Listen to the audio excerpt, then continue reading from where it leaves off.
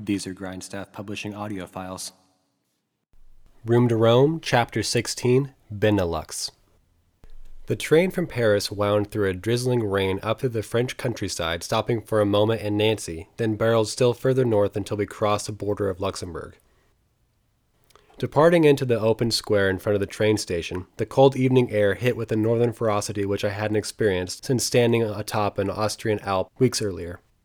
Each day grew closer to winter, and I was only going to keep inching nearer to Iceland in the days ahead. Pulling my scarf closer to my neck, I trudged along over the open square and into the darkness of a new city. Within minutes I found myself crossing an expansive arch bridge overlooking lights far below. Never much of a fan of heights, I focused my eyes at the far end of the bridge and walked even faster than I already had been. After what felt like an hour, I noticed I was on yet another bridge, only this one seemed medieval. The map on my phone assured me I was nearing my hostel as I took in the pristine-smelling air and clean stones and buttresses which surrounded me. With a turn, I was winding down what felt like a park trail, a place a tourist fresh in a new city tries to avoid, and through trees, nestled between an expansive garden and towering arch bridge were the lights of my hostel. As with so many times before, my heart fluttered with joy and relief at having found my place of residence for the next couple days. I always envisioned the hostel acting as an elusive X on the map of the city. All the treasures scattered about were fine, but the real treasure lay in the small, dingy bed where I would lie my head. The hostel was quite nice, and before long I was sitting in the common room with a cold pilsner in my hand and a 3-course Luxembourgish meal in front of me. Fellow tourists, mostly men with German-sounding accents, chatted all around me while a soccer, football, game played quietly in a corner. There was talk of snow the next day as I curled into my crisp, clean sheets that night, the dumplings and beer still warming my body nicely. The morning arrived with a light dusting of snow on the ground. The day was young and full of the unknown.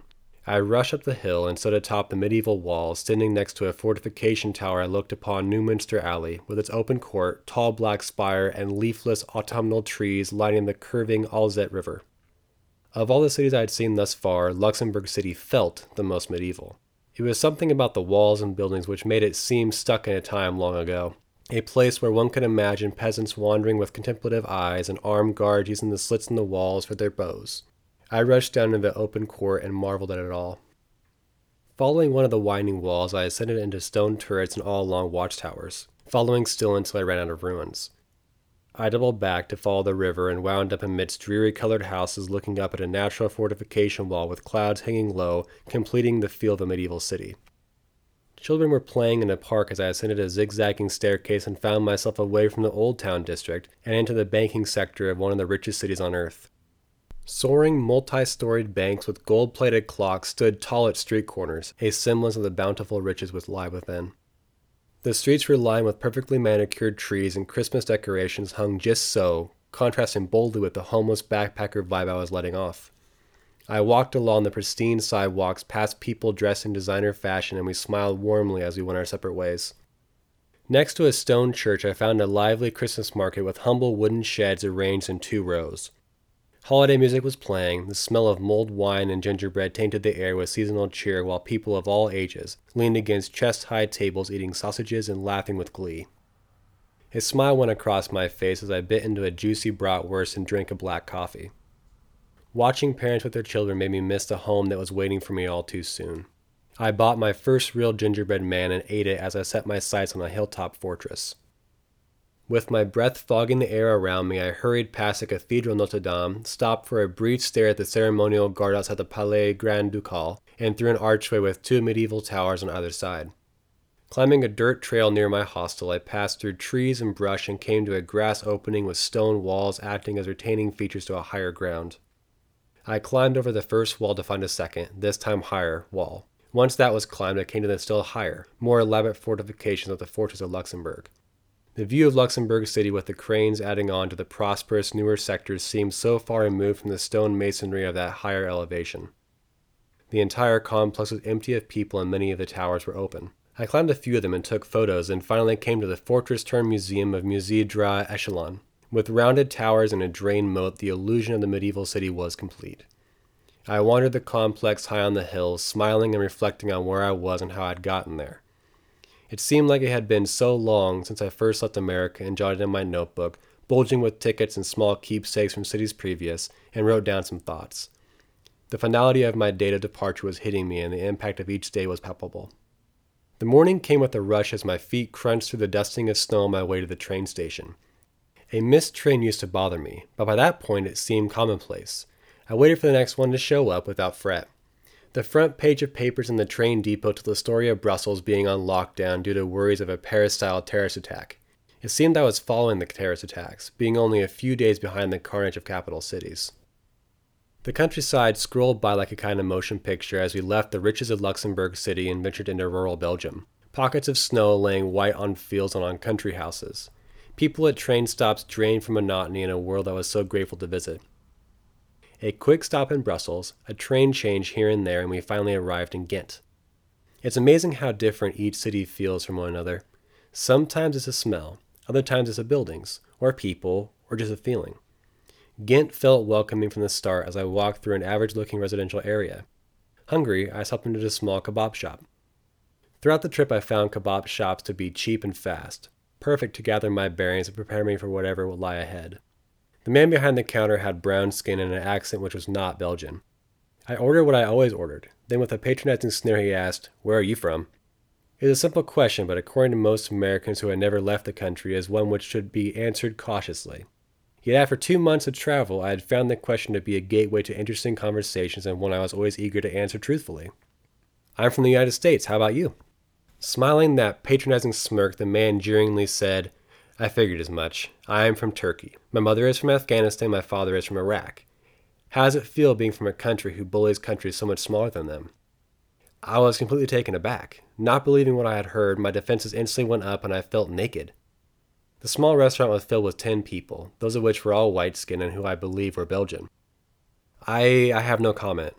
I don't always agree with the politics of where I come from, but I am not my country, nor are you yours, or your parents theirs. I don't think it is fair to judge someone on that. As if waiting for me to finish, not dependent on the actual words I said, the Turkish man began spouting vitriolic hatred of America and how everyone from there was a capitalist brute who kills people and engages in wars which they have no business in being a part of, and went on and on. I didn't know what to do. I had been in this new country for less than an hour, alone with no one who knew where I was, getting braided by a man who knew nothing about me in a restaurant which I had entered only to buy a simple meal. "This is ridiculous," I said. "I'm leaving." "No, no, my friend," the man said while laughing under his breath. "I'll make you whatever you want. I didn't mean any harm." Hungry and embarrassed, I bought my kebab, sat at a window table, and endured the stares from those around me. The kebab was amazing, and I ate it hurriedly, trying to think of what to say before I left. With blood boiling and heart racing, I walked up to the counter to give the man my tray back in a sign of peace. I just wanted to say, one of my best friends back home is from Istanbul, and he has told me numerous stories of the warmth and beauty of his home city. The man looked stunned as my cheeks burned red. "I don't think it was fair for you to berate me, but I won't hold a grudge. Teşekkür ederim. Thank you in Turkish." With a great pride I turned to leave, only to have the man apologize for his behavior. With a warm smile he asked me about my Turkish friend and how I knew Turkish. I accepted his apology, but confessed I only knew simple phrases of the amazing language. The people in the restaurant, those who had earlier been laughing at me and where I came from, all had a confused look on their faces as I left the small kebab shop. I walked along the waterway with pride in my heart. It would have been easy for me to tell the guy to go fuck himself, and leave the shop with a burning rage. But instead I kept a cool head and rose above my first bout of country shaming. I was surprised it took so long to rear its ugly head. The strange incident didn't have much time to dwell in my thoughts as the commonplace buildings soon gave way to Gothic architecture of which I had never seen. Amidst the Old Town district sat my hostel, a 13th century building on the edge of a canal. Entering the building was the stuff of every backpacker's dream. Centuries-old wood gave the hallways an atmosphere of medieval brilliance. After being shown my bed, I walked into the common room with overstuffed chairs and dim lights casting their glow on ceiling-high windows looking out onto the canal. With heart skipping, I hurried out into the dawn air and walked feverishly down the canal, taking in as much of the architecture as I could. Night fell quickly, and the moon peeked through heavy clouds as young people snuggled on benches and photographers captured a beauty one can only find in Europe. I retired back to the hostel and set up my tablet next to a window to find I was happier at the bar. Working in the beer industry back in Oregon, I had heard stories of the quality of Belgian beer. Having waited weeks, I ordered a beer brewed in Ghent and drank deeply. The night was a blur of beer, talking with people from so many different countries, trying to write, failing miserably, comparing American versus Belgian craft beer with the bartender, and finally crashing into my pillow at some ridiculous hour trying to comprehend what kind of heaven on earth I had found. Morning shone bright through a hangover-fueled headache as I walked to a window and realized where I was. With fast travel and heavy drinking from the night previous, I had experienced a couple times a feeling of, which city am I in? A strange feeling, but one of which pride could be taken, or so I told myself. As I was cobbling together breakfast in the layout in the kitchen, I overheard talk of a free walking tour of the Old Town District, and I jumped at the chance. A group of 10 of us wandered around the Gothic area of the city for the better part of 3 hours. Our guide was a quirky Belgian man with an immense knowledge of the city, and everyone was happy with the time spent. After the tour, we all went our separate ways, and I found myself staring at a castle before walking down a long corridor with glow-in-the-dark painted bears ending at a canal. Leaning against the railing, I heard a yell from across the water. I turned and saw a young guy with curly blonde hair and plastic shopping bag waving his arm, asking if I would join him on the bench. How could I say no? The guy was French, probably in his early 20s, and a joint in one hand and a cheap beer in the other. Without hesitation, he offered me both, but knowing my own dislike for weed, I took a beer. We sat for a half hour, chatting about where we came from, why we were in Ghent, and what our plans were for the evening. It turned out he was backpacking around the northwest section of Europe before he was planning a trip to Australia for a long while. From what I gathered, he was a kid with rich parents and not many ambitions who jumped from city to city hitting raves and having anonymous encounters with the women who frequent such venues. He urged me to go with him to a rave that night, but I declined. Raving wasn't something I was into, and after the night before, I was looking forward to an early night. We left the bench and walked around the Old Town District, drinking beers and talking about life. It was nice to have a conversation with a smart guy with no aspirations who lived in the moment. The entire walk he was stoned out of his mind and would stop mid-sentence to ask a big question. He would point up at the sky, only to grab his curly-haired head and explain something ridiculous, only to smile and take another drag from his ever-shortening joint. Night came and I thanked him for the beers and walked along a canal to my hostel. It was Thanksgiving back home, but no one in Europe could have cared less. I celebrated with a green soup and soft bread I bought for cheap at a local market earlier in the day. The allure of happy hour was too great, and I talked to an American girl until late. We talked about how weird it was to celebrate a holiday in a foreign country, and how our loved ones back home were gathering around a table eating good food and drinking in the warmth of the season. It was just another day in the world, and we were lucky to have good beer and great company around us. The beer had poured until late once again. Before leaving the hostel the next morning, I was told there was a bomb threat on the tramway. I would have to walk. People were becoming noticeably uneasy about the rash of terrorist-related stories populating the news in such a short amount of time. With tensions high, I went through town and found my way into the train station, armed guards with heavy body armor milling about with watchful eyes. Part of me saw these men and women as threats, while the other part felt secure besides. Who in their right mind would attack a building with that kind of firepower? The wonderfully somber city of Bruges was only a 20-minute train ride away through the rain and heavy gray clouds of near coastal Belgium. Arriving without any idea of where to go, I ventured down a dirt trail which led into a kind of convent area. Serene is the best word to describe the humble atmosphere, acting as a place designed to inspire thought and meditation. Beautiful white swans are floating regally in a large pond in the middle of the small district. I watched them blissfully for some minutes before glimpsing a large tower through bare trees and light fog. I passed bright red door-frame houses with ancient shingles and cobblestones glistening from the on-again, off-again rains as I neared the towers. From the minimal research I had done between bouts of sipping on good beer in Ghent, I knew those towers were important. The architecture was stunning and the people sparse as I walked over canal bridges which seemed numerous, a bit of a Venice feel, minus the sunshine and smell of pizza. As if looking at a postcard, I found myself in the main square of the Old Town District looking up at one of the large towers, a belfry to be exact.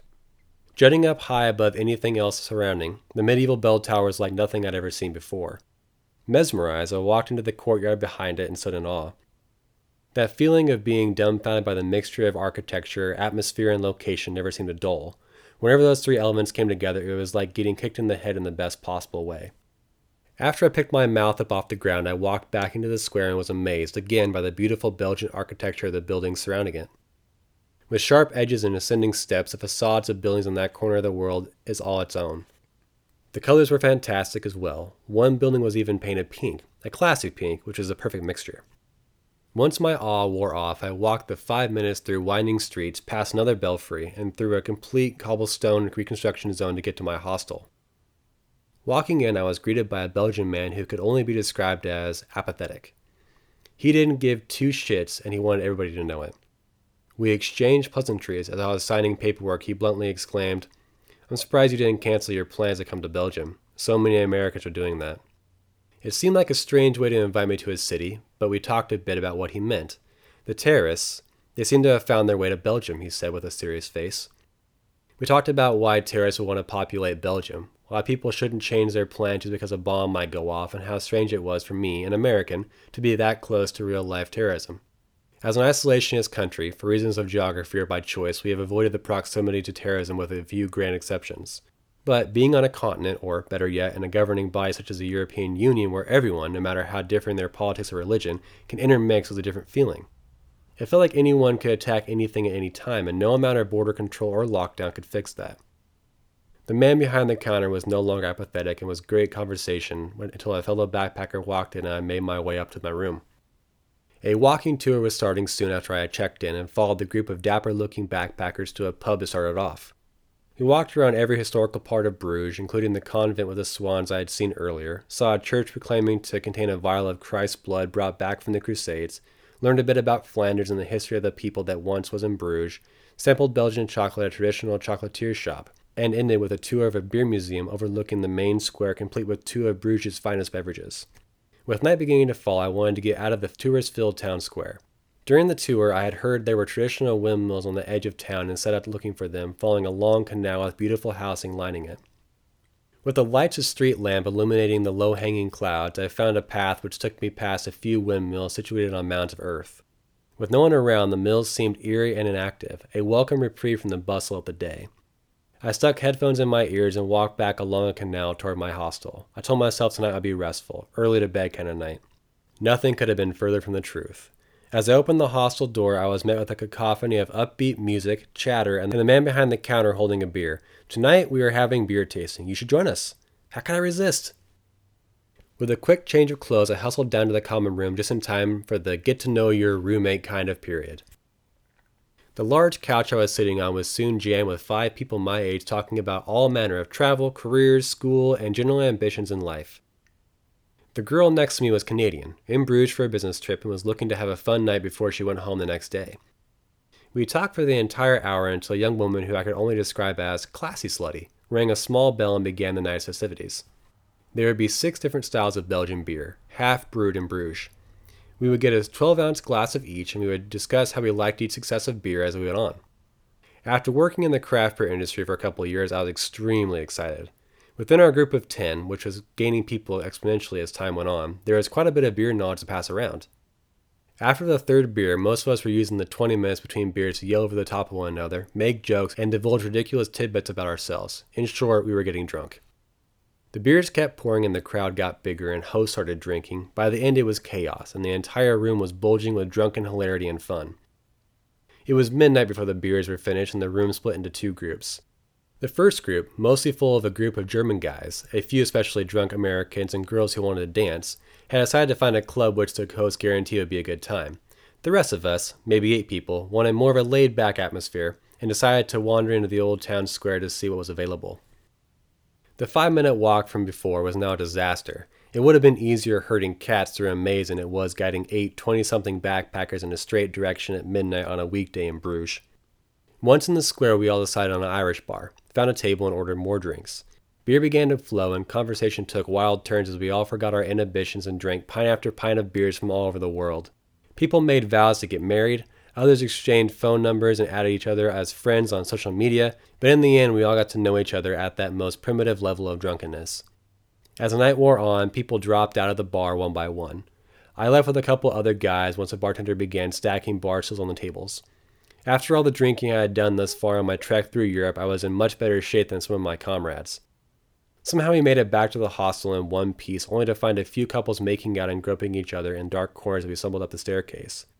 It was almost 4 as I climbed into my bunk, having drank more beers than I can remember, or care to for that matter. Morning came with a dull roar as my alarm shouted. After 4 hours of sleep and who knows how many drinks, my body was feeling less than amazing. A quick shower helped ease the pain, and as I walked back into my room to pack my bags, a young American walked in looking worse than how my head felt.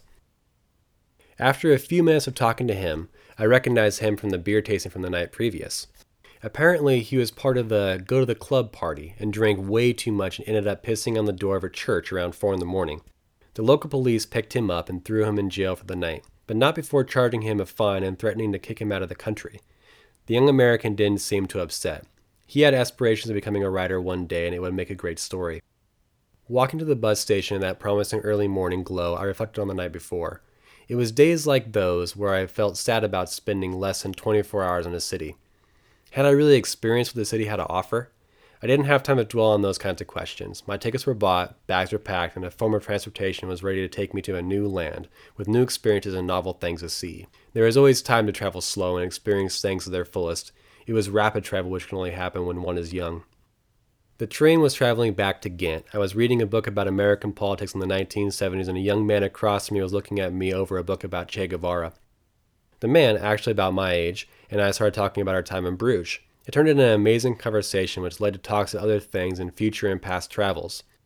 The train stopped in Ghent, and it turned out we were both on the same bus to Amsterdam. Excited to be in a city I'd already been, I hurriedly showed my companion the old town district with its Gothic architecture and talked about all manner of things, including the drunk stone guy who I had talked to only days before, which he countered with similar stories of what seemed to be a template for the drunken stone guy everyone has met at least once in their life. With a lapse in time, we rushed to our green bus with the word Amsterdam shining on its destination plate and leaped aboard with minutes to spare. The American and I talked about a lot in the 4.5 hours it took to get to Amsterdam.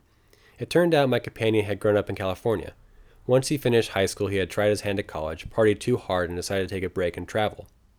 He decided rural Mexico would be the most appropriate place for a young man in his situation, so he packed his bags, drained his bank account, not tell his parents, and head off to who the fuck knows Mexico. The times were great at the beginning. Everything was cheaper and the girls were dark and beautiful.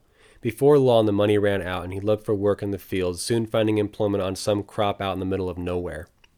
Times were great once again until he got sick. It was pneumonia. Pneumonia in the lungs of a young man who no one with any kind of insurance knew where he was.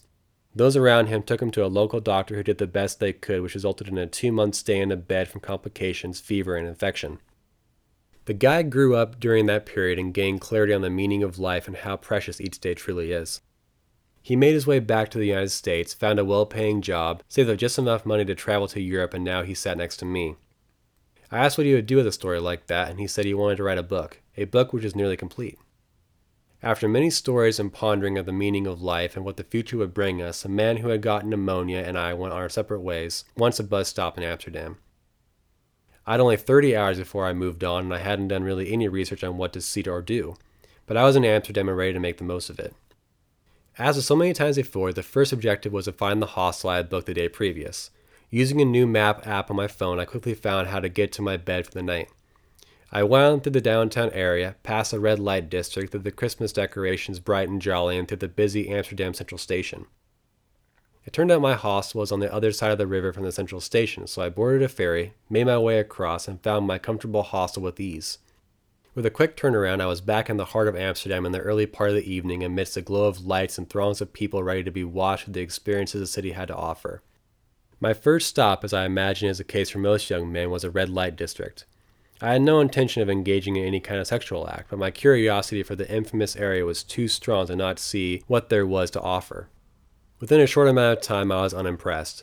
From stories I now know to be embellished, I was expecting naked women in windows caressing their sensitive parts and propositioning men with zest and vigor.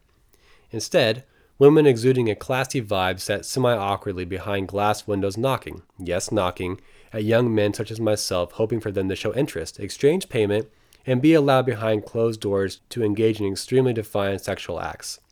It didn't take me long to understand the game, and I walked up and down the streets, passing countless windows with women for all types of fetishes and smiled sheepishly at the knocks. After walking for some time, I stopped in front of a window advertising different strains of marijuana and began thinking of how I should spend my 30 hours in Amsterdam. It didn't take long to decide on the weed allure. Throughout my life, I have smoked weed numerous times. I'm definitely not a recreational pot smoker, but I've had periods where I've smoked 2 or 3 times a month. Once I reached college, I began drinking more than smoking until I gave up marijuana altogether, except for the random college parties here and there where I would have 2 hits and get extremely paranoid and ridicule myself for imbibing in the purple haze. Despite this information, I decided it fitting to get high in Amsterdam. I walked up and down the streets looking for the place I deemed fit to fix my craving and finally settled on a green sign coffee shop with a conspicuous marijuana leaf on the window. As soon as I walked in, I saw a table full of 18-year-old girls, each taking turns hitting a 3-foot-tall hookah, each laughing maniacally after they had done so. I never bought weed in public before, so when I bellied up to the bar and 2 extremely stereotypical Jamaican guys with a Rastafari vibe came over to help me, I began sweating and was beyond nervous. They guided me through the complex menu of weights and letters until I settled on a piece of dessert called a space cake. I told the guys behind the counter I was a lightweight, but they both assured me it was a mild blend. It would not make me freak out or get too high. Trusting them, I bought the cupcake-shaped cake, took it to a corner table, and began slowly and deliberately consuming the edible. From experience, I knew edibles were dangerous. Smoking the herb is more immediate in its effect, while eating something with marijuana in it takes a bit of time to get absorbed into the bloodstream, so the high can come on hours later without any real warning. It must have been the atmosphere or the day-glow painted walls, the arcade vibe in the back of the building, or the simple act of being in a city such as Amsterdam, but in the end I ate all the cake in a matter of 40 minutes. I left the coffee shop feeling completely normal, put on my headphones and walked along the canals of Amsterdam underneath the lights of the enormous Christmas displays hanging above. The canals were beautiful in the night, with little phrases such as love or peace or hope traced in twinkle lights above bridges, with couples holding hands and snuggling into each other as they explored the streets in the late November night. My music was hitting me on all cylinders as the weed began piquing my senses. The lights grew brighter and my hands felt lighter as I continued to walk up and down the streets, into shops selling interesting clothes and into glass shops with some of the most intricate glassware I'd ever seen. About an hour after leaving the coffee house, my music began making me paranoid, and I felt like people were staring at me, judging me. The lights I had found beautiful not long before seemed glaring and much too bright for any sane person to handle. My body felt like a balloon, too full of air, and my lungs were too inflated. Paranoia began to swell from deep within, and my brain began to experience the fear, the all too familiar brute which saturates my brain with all things terrible and disparaging. The fear is the reason I stopped smoking weed entirely. It was one thing to have to deal with it by myself in my apartment, but it was an entirely different beast to manage in the bustling city streets of one of the most traveled cities in the world.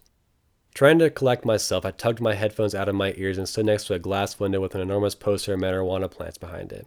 A nagging feeling from deep in my brain told me I had to get to my hostel. It was now a mission. The strength of the high just kept coming. As I walked through the throngs of people on my way to the central station, it felt like everyone in the Netherlands was looking right into my eyes. People seemed to ooze past me, and the lights from the decorations above had a strange, ugly sheen I'd never seen before. The central station was an absolute nightmare of people with their eyes and security guards sizing me up, knowing something was amiss. Somehow, I made it to the ferry, clambered on and found a corner seat and tried not looking conspicuous. I'm sure the farthest thing I could have seen at that point. The ferry docked and I hurried toward the hostel, past the doors, to the common room filled with fellow backpackers playing games and drinking cool drinks. I found my room, my bed, took off my shoes in what felt like an eternity, curled into bed and watched a romantic comedy, all while my head was reeling with the effects of the mild space cake from the Jamaican Rastafarians in the green label coffee shop in the heart of Amsterdam. My eyes opened the next morning and I sat up in my bottom bunk with head spinning and eyes unable to focus.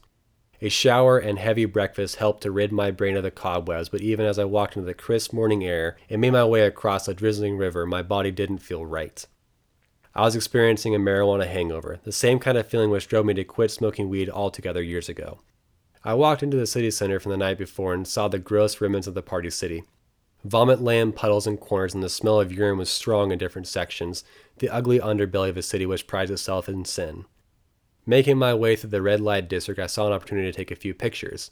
Not of the women, but of the red lights which surrounded their glass enclosures. Turning down a particular street where a large church runs parallel to a few women's windows, I snapped a photo of the interesting juxtaposition. Before I knew what was happening, a prostitute, maybe in her late 50s, ran out of the door in skimpy lingerie, yelling at me in a thick Dutch accent. "Give me that fucking camera!" She was furious, and, not wanting confrontation, I walked hastily the opposite direction. I turned down this street and that, thinking she would have had some kind of pimp or guard following after me, but that may have been the weed talking from the night before. The majority of that day was spent walking through the main centers of Amsterdam, past a large park next to the Van Gogh Museum where there was a protest and concert happening. I tried finding windmills on the edge of town, but they were too far. In the end, I walked non-stop for the entire day until around 8 that night I found the bus depot. The overnight bus to London loaded in the dark, rainy night. With all the excitement from the last few days, it didn't take long to find a comfortable position and let my heavy eyelids close from exhaustion. 12 hours later, I would be in London. I could never have guessed what lay between Amsterdam and that famous metropolis. End of chapter.